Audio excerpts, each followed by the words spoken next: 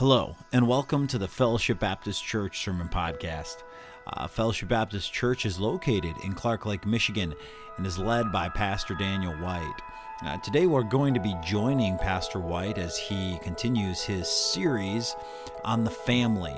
So let's get out our Bibles and get ready to join Pastor White as he teaches us about God's plan for home and the family.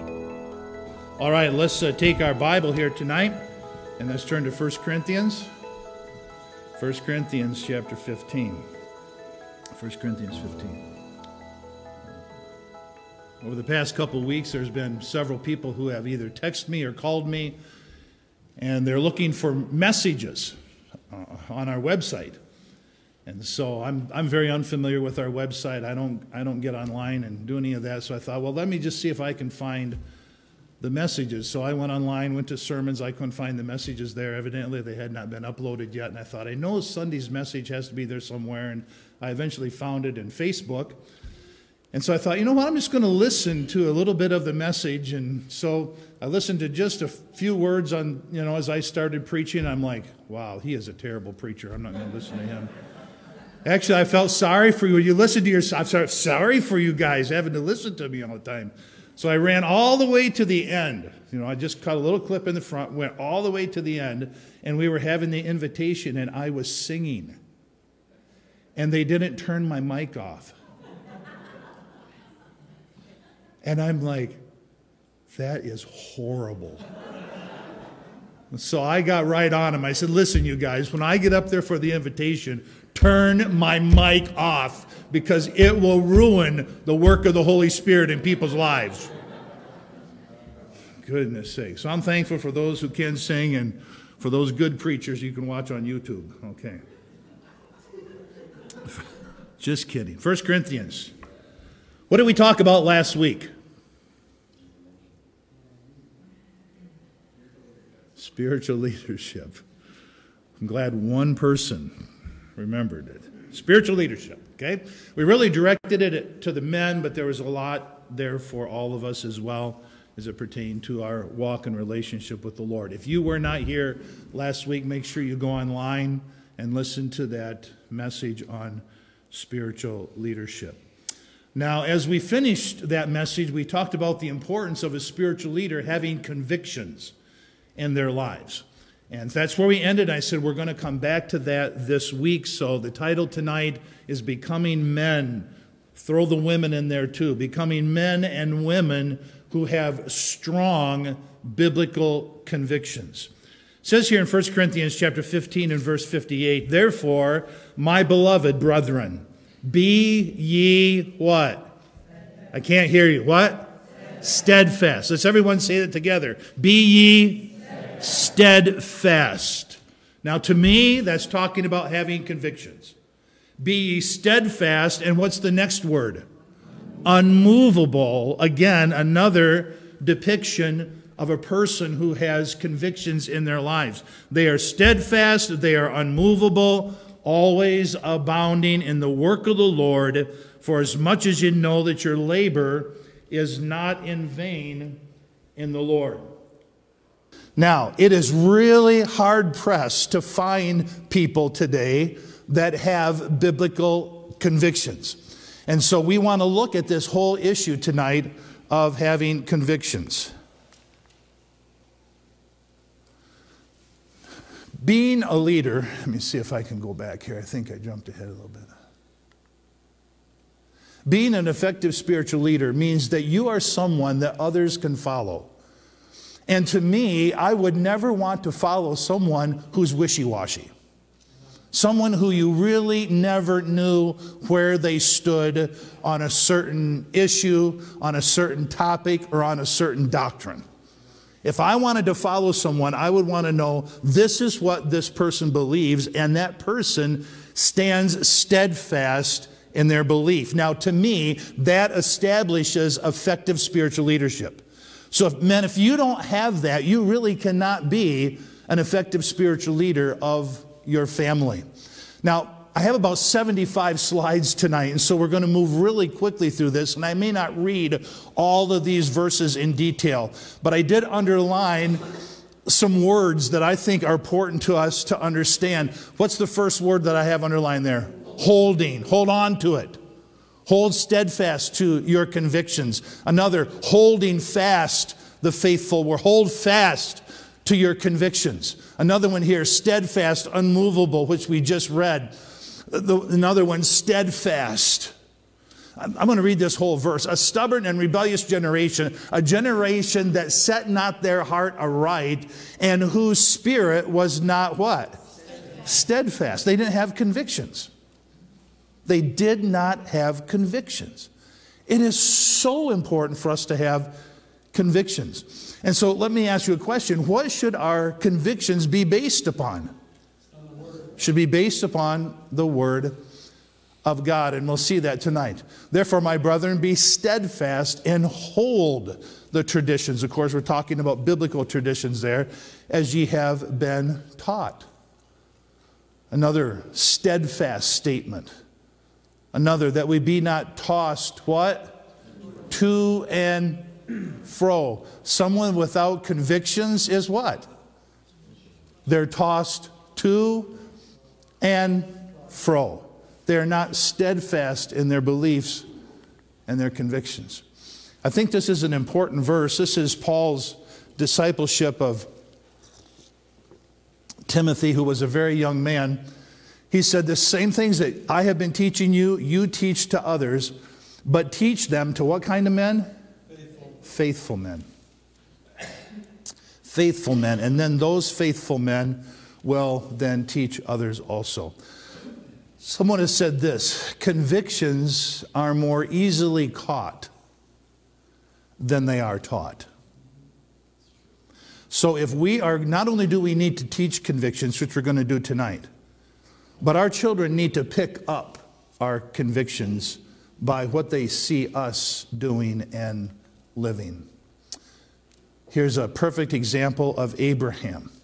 He said, for I know him that he will command his children and his household. I think this is a key phrase right here. What? After him. Follow me as I follow Christ. After him, that they shall keep the way of the Lord to do justice and judgment, that the Lord may bring upon Abraham that which he hath spoken of him, which was the Abrahamic blessing. Listen, do we want our families to be blessed? Yeah, definitely we want them to be blessed. And so as we teach our children convictions and we live out those convictions before them, we can expect God's blessing upon our families. So this was a slide I put up last week. Every Christian husband knows, at least they should know, that God has called them to be the spiritual leader of their home. God has not called the wife to be the spiritual leader. A lot of times wives feel like they have to assume that responsibility. We talked about that last week because the husband just will not step up to the plate in that area. But here we find that the head of every man is who?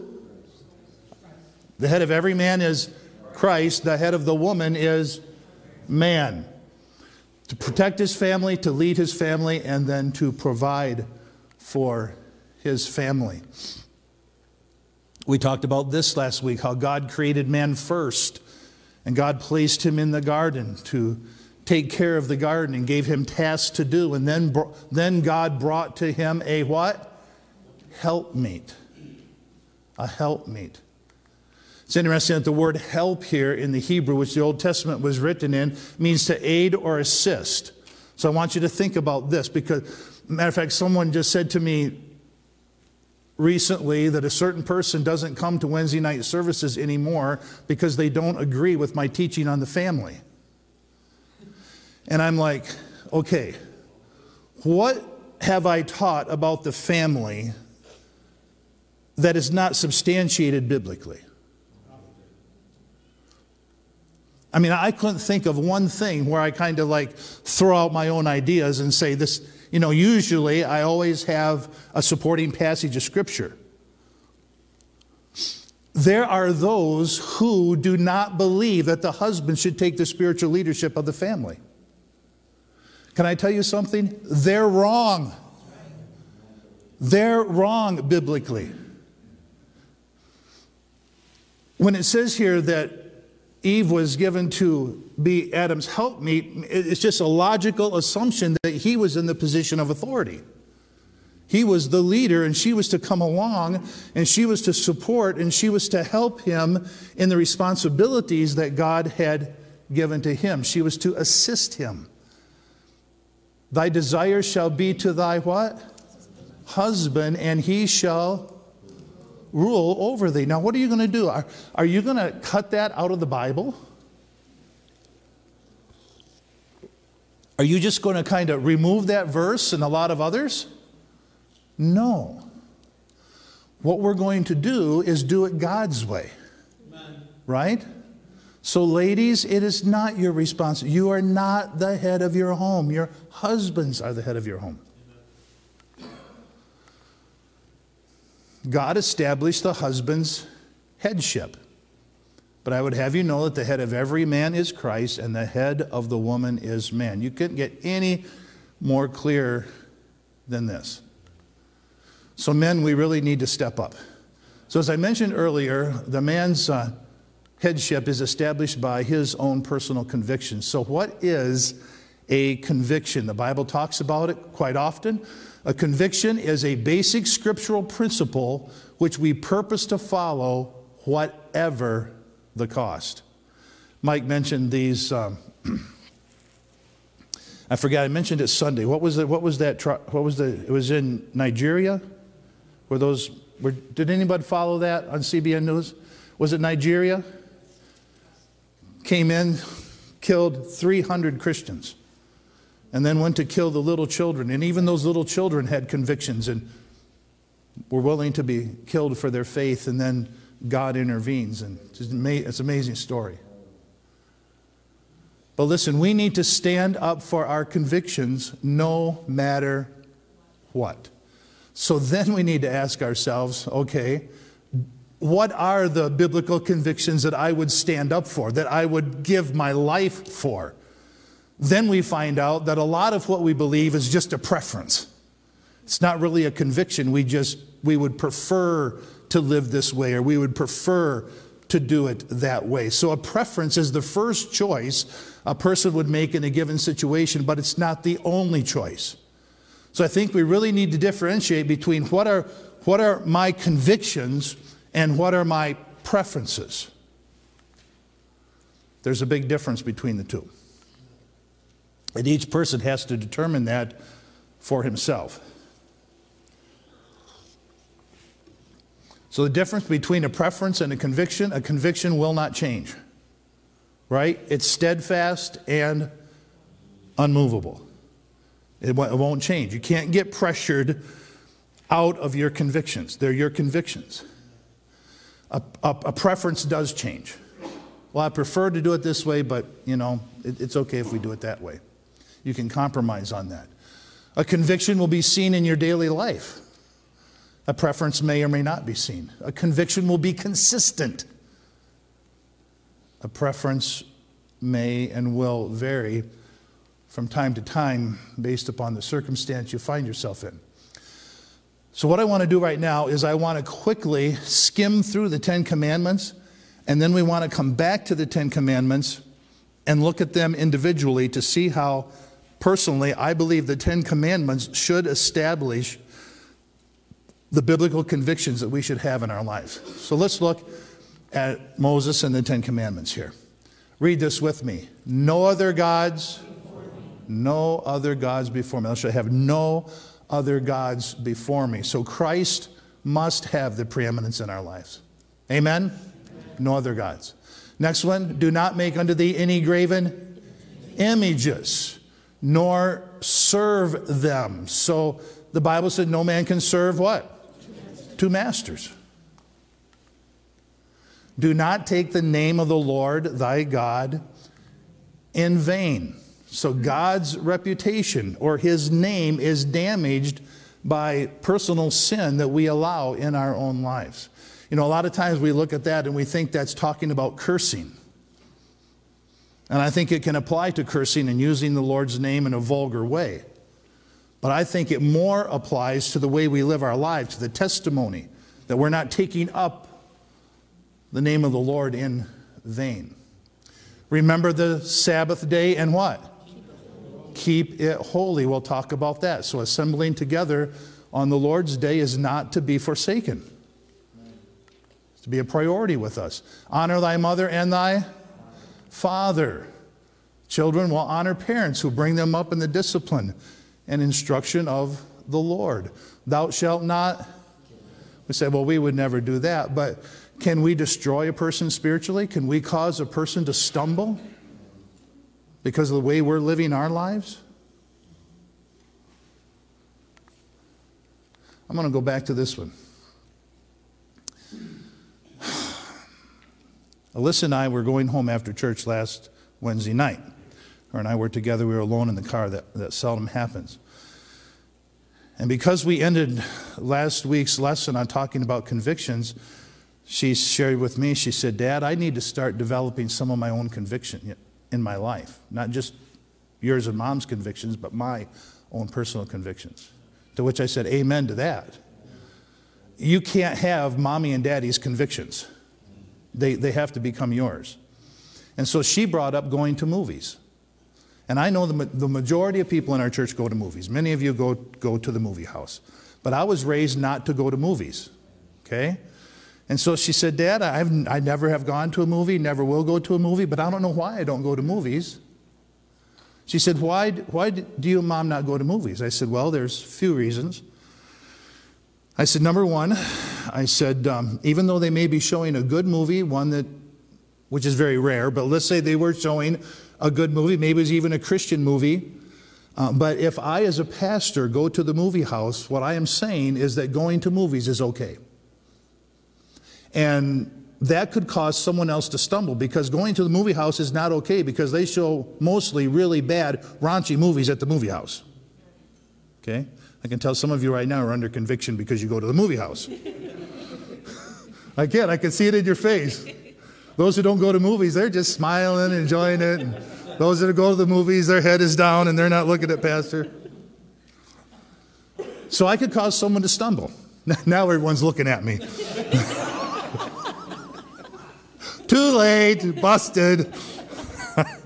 I said, another reason is I don't want to support the movie house. I don't want to give them my money. I said, another reason, if there is something that comes on, I can't turn it off. I can't turn the music down. I can't flip the station. I can't, or probably wouldn't, get up and walk away. I'd be stuck sitting there watching that. That's why I don't go to the movies. All right? So here's what I want you to do. I want you to stop and think, why do I not do the things that I do? Or why do I do the things that I do? Why do other people not do this, but I do this? I think it's important for you to think through all of this and come up with your own convictions. Like, I will not cause a brother or sister to stumble. It may even be okay. But I'm not going to cause someone who's weak in faith to stumble over something that I will do. I will give up my liberty in that area. The next one, thou shalt not commit adultery. Simply be faithful to the marriage covenant. Right? Protect your marriage. Don't let it be defiled by lust. Thou shalt not steal. Set your affections on things above. You won't be stealing. Thou shalt not bear false witness. I am always going to tell the truth. Despite what the consequences may be, I'm always going to tell the truth. Thou shalt not covet. I will learn to be content with the things that the Lord has given me. Now, that was a quick skim through, okay, of the Ten Commandments. The law of the Lord is what? Perfect. Are the Ten Commandments perfect? Absolutely. They're perfect. They're God's rules by which we are to live our lives. All right? So what we need to do is we need to see, how do God's rules then apply to our life so I can form the convictions that I need that will be that guiding light in my life. So the Ten Commandments, I believe, form the basis of, or should form the basis of our convictions. Now, I'm going to look at this one a little bit differently and make an application that maybe you do not see. Okay? But as I look at thou shalt have no other gods before me, what I think of is this perfect book right here. The law of the Lord is what? Is perfect. He is the Word. Do you believe that? He is the Word. Now, the Bible, and do you believe this right here? The Bible is the inspired Word of God and is the final authority for my life. Do you believe that? Yes. How many believe that? Say amen. Amen. Okay. We believe that. That's why we're fundamentalist. We believe that. We're not modernists. We're fundamentalist. When you reject inspiration, matter of fact, has anyone here the past few nights on History Channel, they've had on the Bible? Have anybody been watching that? They have on the Bible, and then I think last night was on the life of Christ, and they were narrating back and forth, kind of going through it. And first of all, let me say this. Why can't they just stick with the Bible? They add all these things and they take all these things out, and you're going, that's not what it says in the Bible. And unless you know, Aaron and I were talking about, unless you know your Bible, you wouldn't even know that that's wrong. But they had these men that they would show a scene, and these men would come up and describe the scene.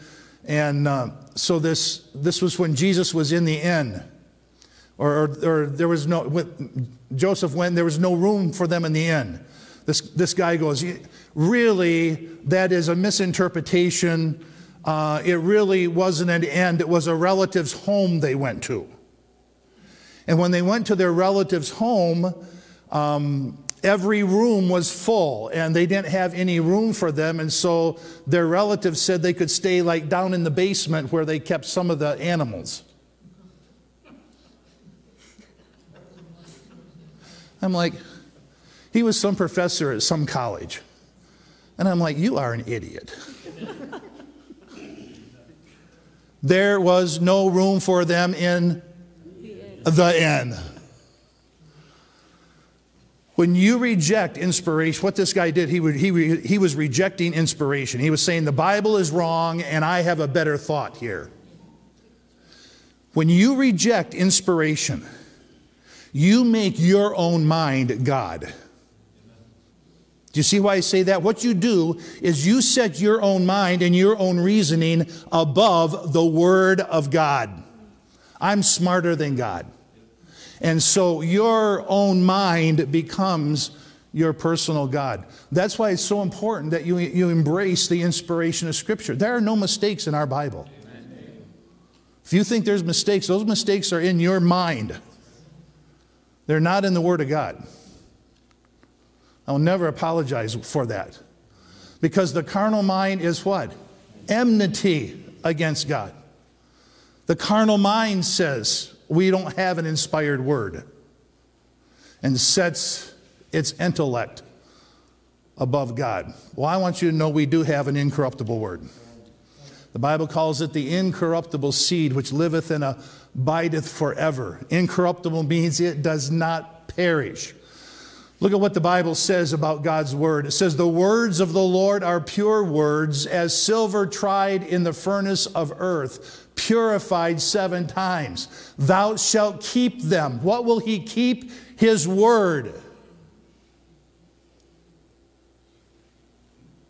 Thou shalt keep them, O Lord. Thou shalt preserve them from this generation. For how long? Forever. So do you have in your hand the preserved Word of God? Absolutely. Not to believe that elevates your intellect as the God. The counsel of the Lord standeth forever, the thoughts of his heart to all generations. His truth endured to all generations. Forever, O Lord, thy word is settled in heaven. Thy faithfulness unto all generations. The grass withereth, the flower fadeth, but the word of our God shall stand forever. But the word of the Lord endureth forever. Heaven and earth shall pass away, but my word shall not pass away. I could keep on going and going and going. Now, either that is true or it's not.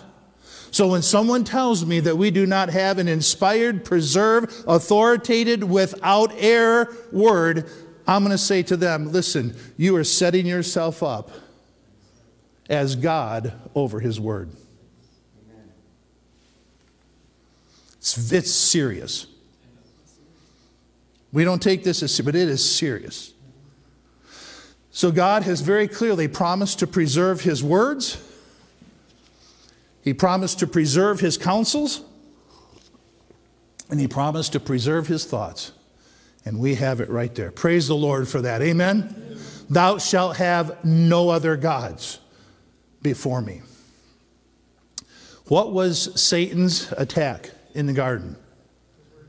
On the word of God. Yea, hath God said. As soon as you begin to doubt the word of God and you elevate your own reasoning above the scriptures, I'm going to tell you, you're in trouble. You're in trouble. The direction Satan can take you, it's very scary.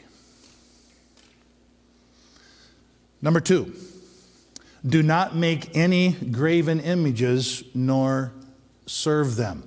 So we as Baptists say, okay, we're not Roman Catholics. We don't bow down to images and kiss the toes of idols and worship Mary. We don't do that. But I think we need to have a conviction that my purpose in life is to seek the Lord with my whole heart and to build my goals around his priorities. Amen? Should not that become a conviction by which we live our lives? I'm not going to serve anything other than the Lord Jesus in my life. Now, I don't understand idolatry. I don't understand why people are so drawn to the worship of idols and things.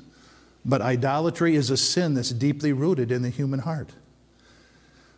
We walk by faith and not by what? Sight. We don't need an idol that we have to look at in order to worship. John said this, dear children, keep yourselves from what? From idols. So what can an idol be? Yes, I know, we're independent fundamental Baptists. We don't have idols. We don't bow down to idols.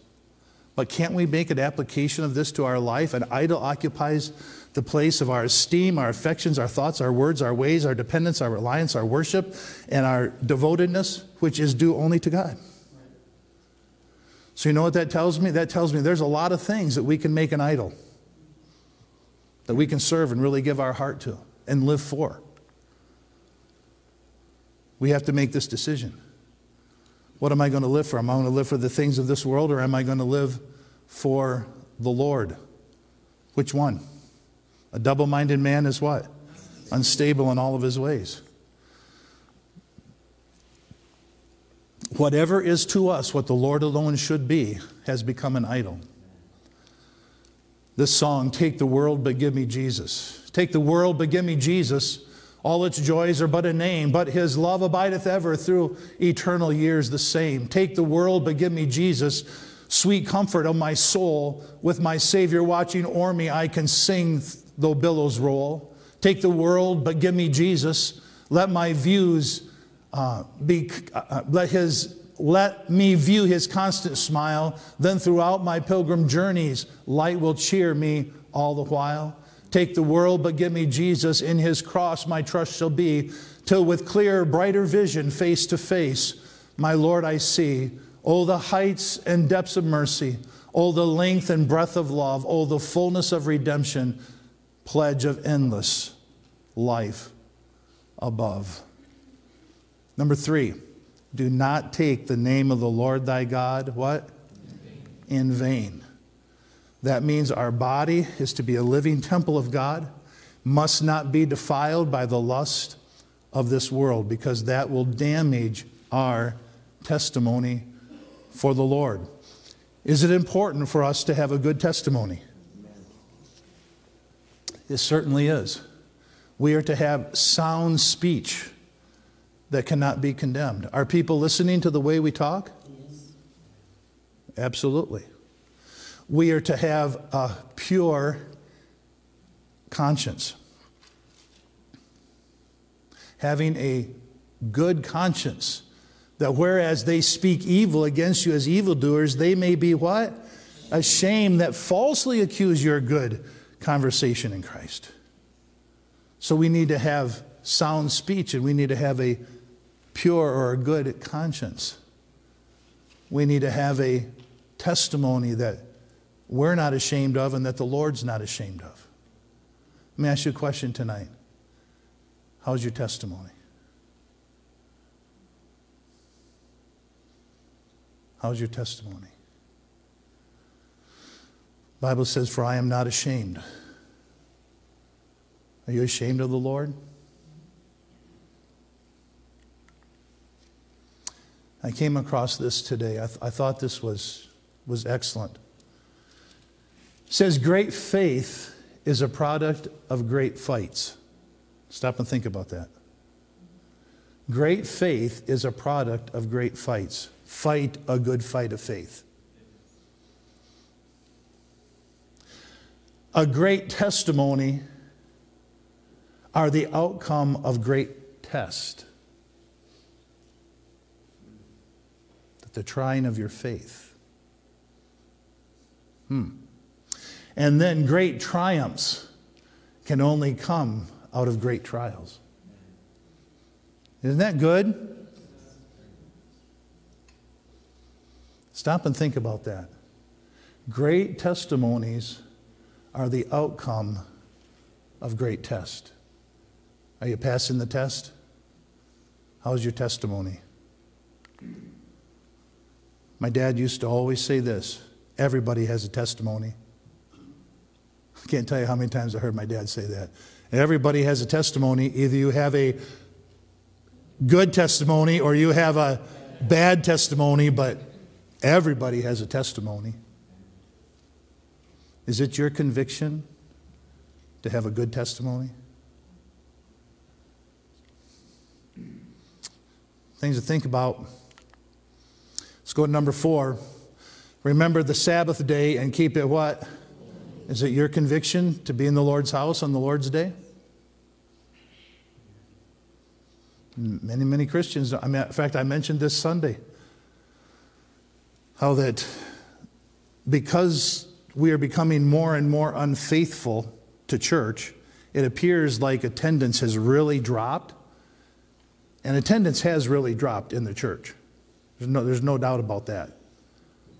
But one of the reasons it appears like attendance has dropped is because people are more and more unfaithful than they used to be. It used to be they always went to church. Now they may go to church once a month or twice a month or, hit and miss. This commandment is still in the Bible, church.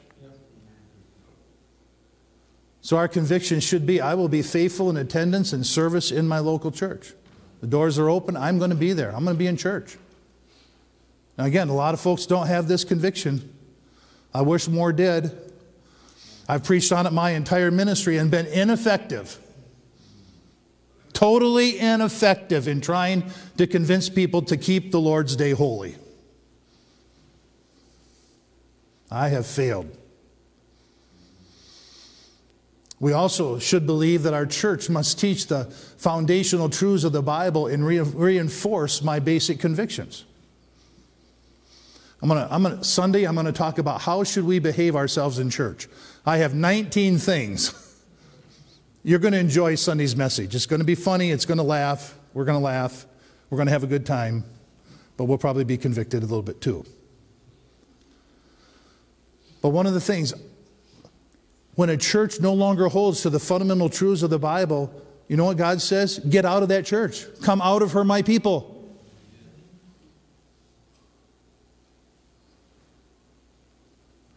You have to have this as a conviction. I'm going to be faithful to church, and my church must faithfully teach the fundamentals of the faith. Listen to me, church. It doesn't take long for a church to flip.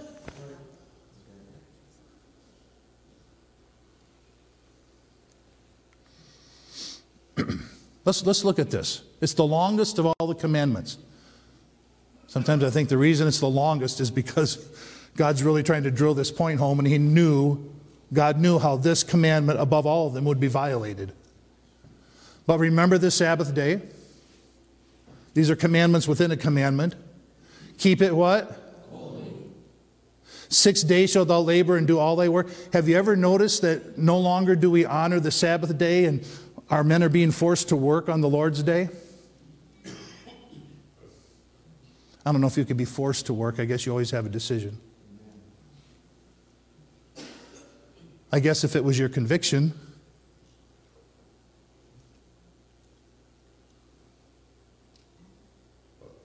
"6 days shalt thou labor and do all thy work, but the seventh day is the Sabbath of the Lord thy God." Number 4 commandment within the commandment. "In it thou shalt not do any work, nor thy son, nor thy daughter, nor thy manservant, nor thy maidservant, nor thy cattle, nor the stranger that is in thy gates. For example, for in 6 days the Lord made earth and the sea and all that in them is, and the seventh day. Wherefore the Lord blessed the Sabbath day and he hallowed it." He's our example. Now, I don't know, but how do you get around this? This is the very first Sabbath law that was erected in the colony of Virginia in 1610. This is how our country used to be, and then we used to have. Then from this, all of our states had Sabbath laws. Later on, they called them blue laws. But this is amazing. "Every man and woman shall repair in the morning to divine services and sermons preached on the Sabbath day." That was Sunday, was their Sabbath. "And in the afternoon," we have evening service. "And in the afternoon service, upon pain for the first fault to lose their provision of the allowance for the whole week following." So you would lose 1 whole week's salary if you were caught not being in church.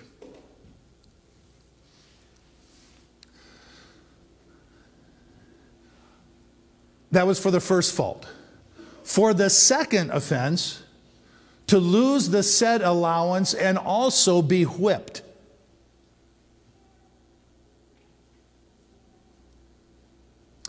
For the third offense, you were put to death.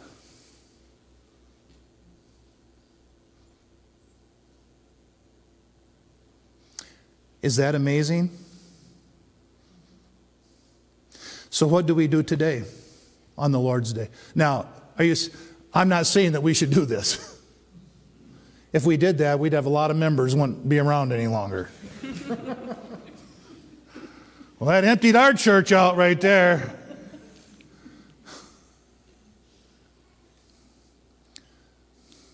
But think of all the things we do and we don't keep the Lord's Day holy.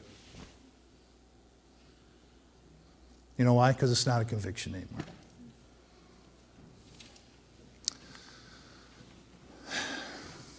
You don't see many signs like this anymore, do you?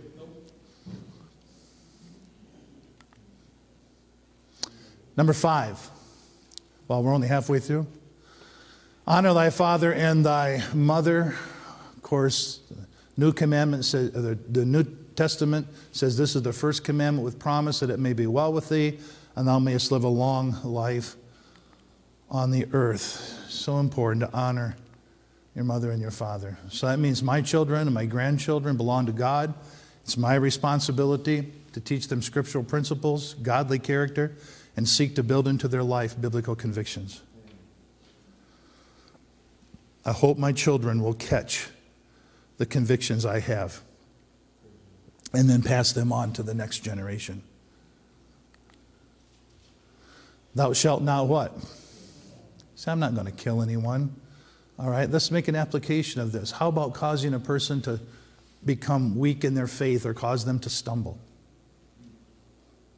because of the way we're living our lives? Stop right now and just, okay, let me say this to you. Do you think that I should drink alcohol?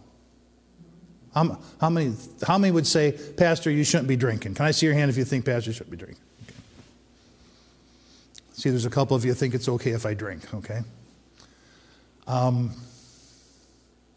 Can you argue with someone over should we or should we not drink alcohol?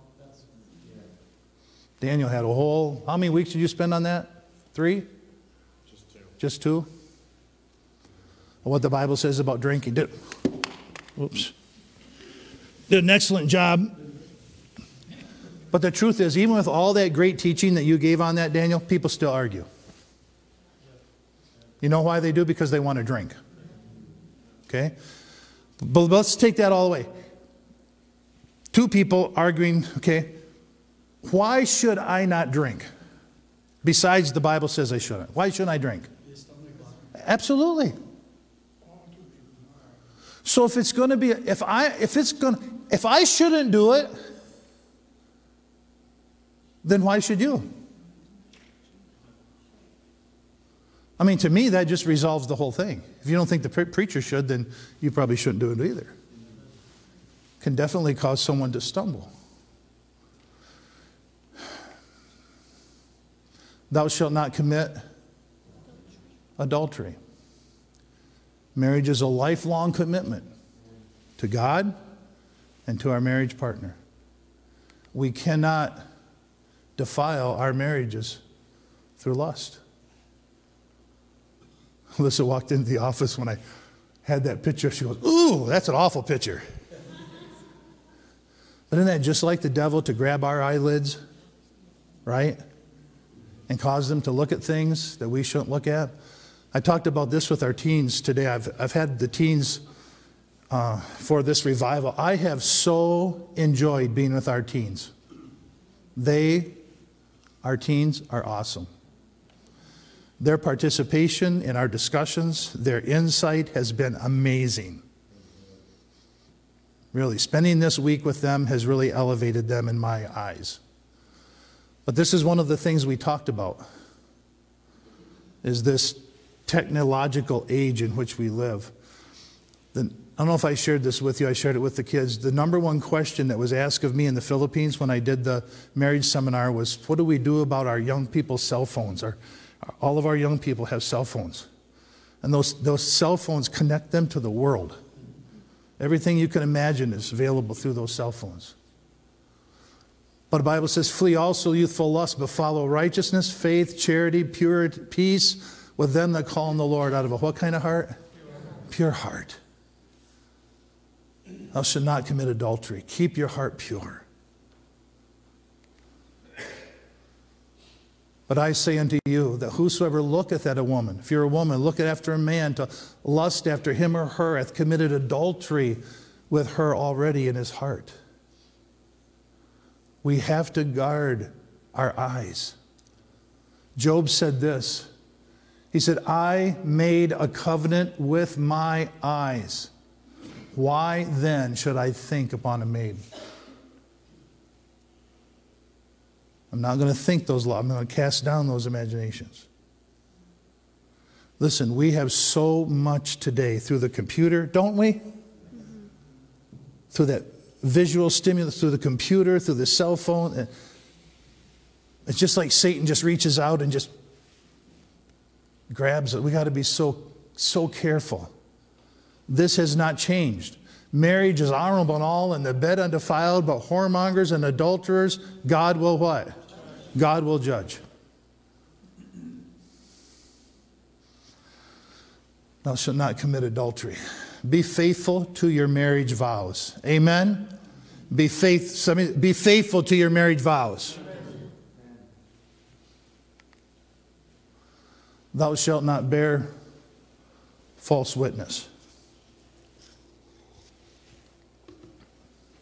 My words must always be truthful, must always be in harmony with God's word.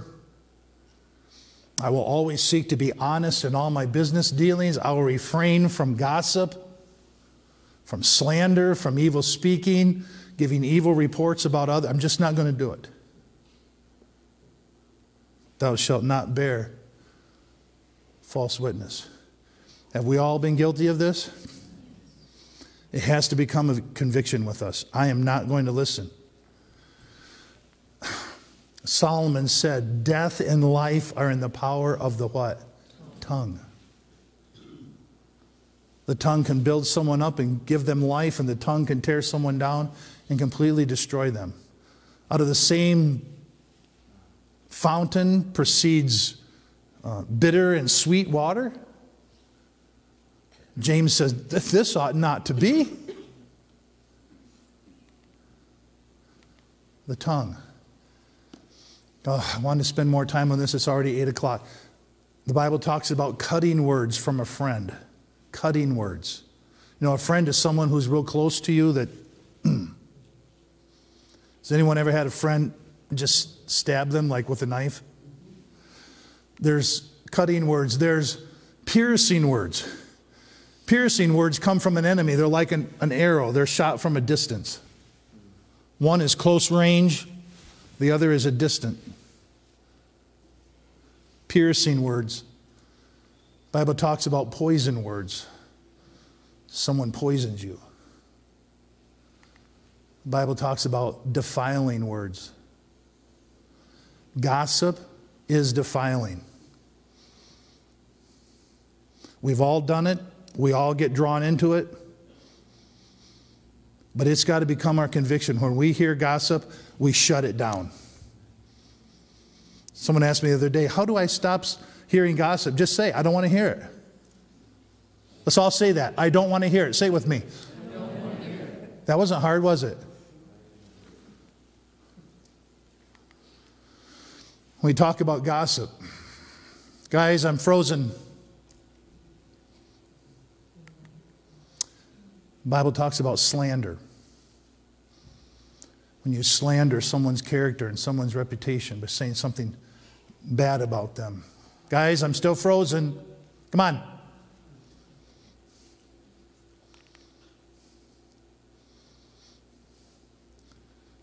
Evil speaking.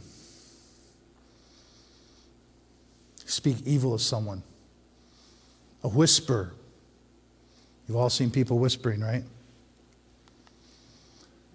Spreading evil reports. It's amazing how much the Bible talks about this. Being a talebearer. Being a backbiter. We have to have convictions. Now I'm going to ask you a question. Is gossip, is it as bad as blasphemy and idolatry?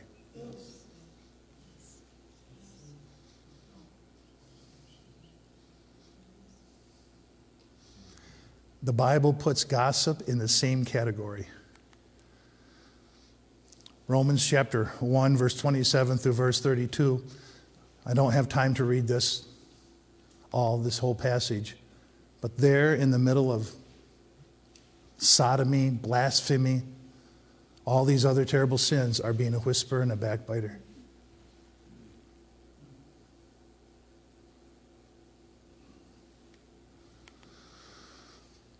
Let the words of my mouth, the meditation of my heart be acceptable in thy sight, O Lord, my strength and my Redeemer.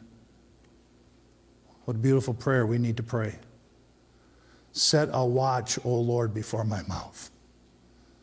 Amen, church?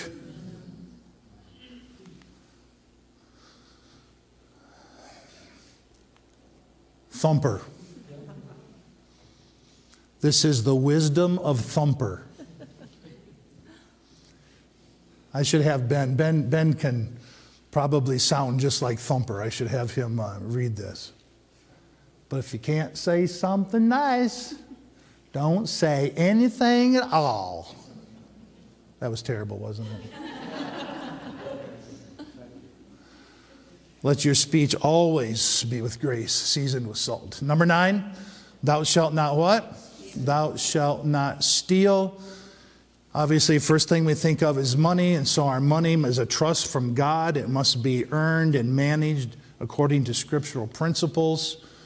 We need to learn to be content with the things that God has given us. If we're content, we won't be stealing. In whatsoever state we're in, therewith be content. Thou therefore, which teachest another, teachest thou not thyself? Thou that preachest a man should not steal, dost thou steal? It's an interesting question, isn't it? How many of you parents have taught your children not to steal? Come on. But how many of us are stealing? You say, preacher, I'm not a stealer. Oh, never taken anyone else's money. How about someone else's wealth? How about someone else's possessions? How about when you borrow something, you break it, and you bring it back, but you never replace it? How about stealing work? How about stealing someone's reputation? How about stealing someone's purity? How about stealing someone's identity? We have a lot of that today, don't we?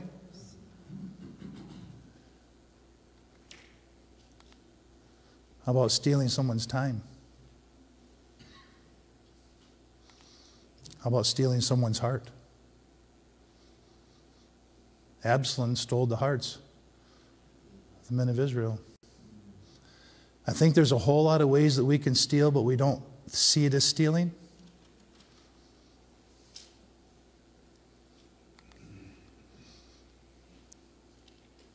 Will a man rob God?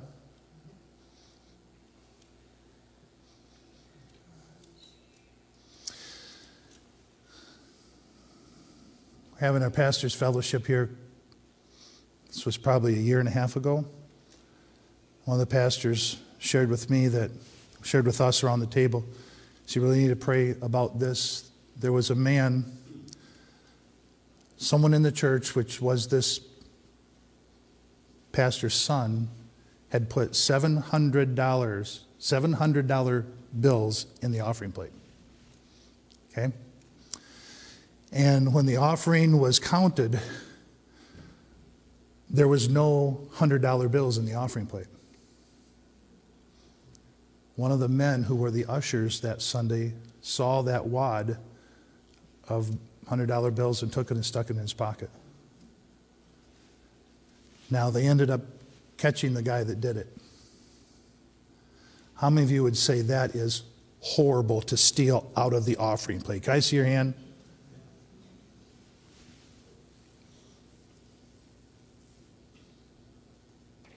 But is it any different?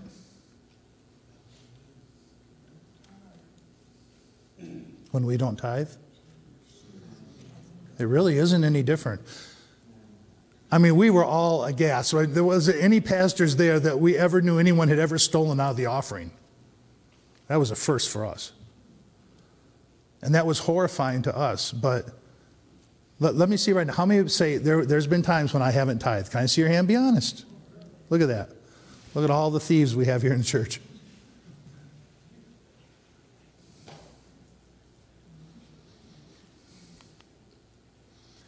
Thou shalt not covet.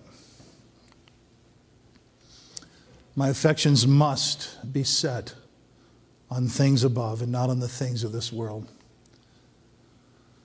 Thou shalt not covet thy neighbor's house, nor thy neighbor's wife, nor thy manservant, his maidservant, his ox, his ass, or, say it with me, anything that is thy neighbor's. Thou shalt not covet. The love of money is the root of what? It's all evil. Well, some having coveted after. Love not the world, neither the things. The things. Boy, do we have the things that can so quickly turn our heart away from the Lord. This is our life's verse for our church. I think that's such a precious picture of a father's hands and an older child and then a baby. And they that shall be of thee shall build the old waste places. Thou shalt raise up the foundation of many generations, and thou shalt be called the repairer of the breach. We have some breaches to repair. And the restorer of the paths to dwell in. Don't you think we ought to get back to the Ten Commandments? Amen, church? And ask God to help us build our convictions in life based upon His perfect law. You have been listening to the Fellowship Baptist Church Sermon Podcast. We hope this message was a blessing and encouragement to you. If you would like more messages, visit our website at fbcclarklake.org, where all of our messages can be downloaded for free. Also, you can subscribe to the Fellowship Baptist Church Sermon Podcast on iTunes, Google Play, or SoundCloud. All of our messages are available for free. If you want to keep up to date on what's going on at Fellowship, follow us on Facebook, Twitter, or Instagram, where you can see what's happening at Fellowship Baptist Church. If you'd like to visit us, Fellowship Baptist Church is located at 3200 Reed Road, Clark Lake, Michigan. Thank you so much for listening, and we hope to see you back here again next time.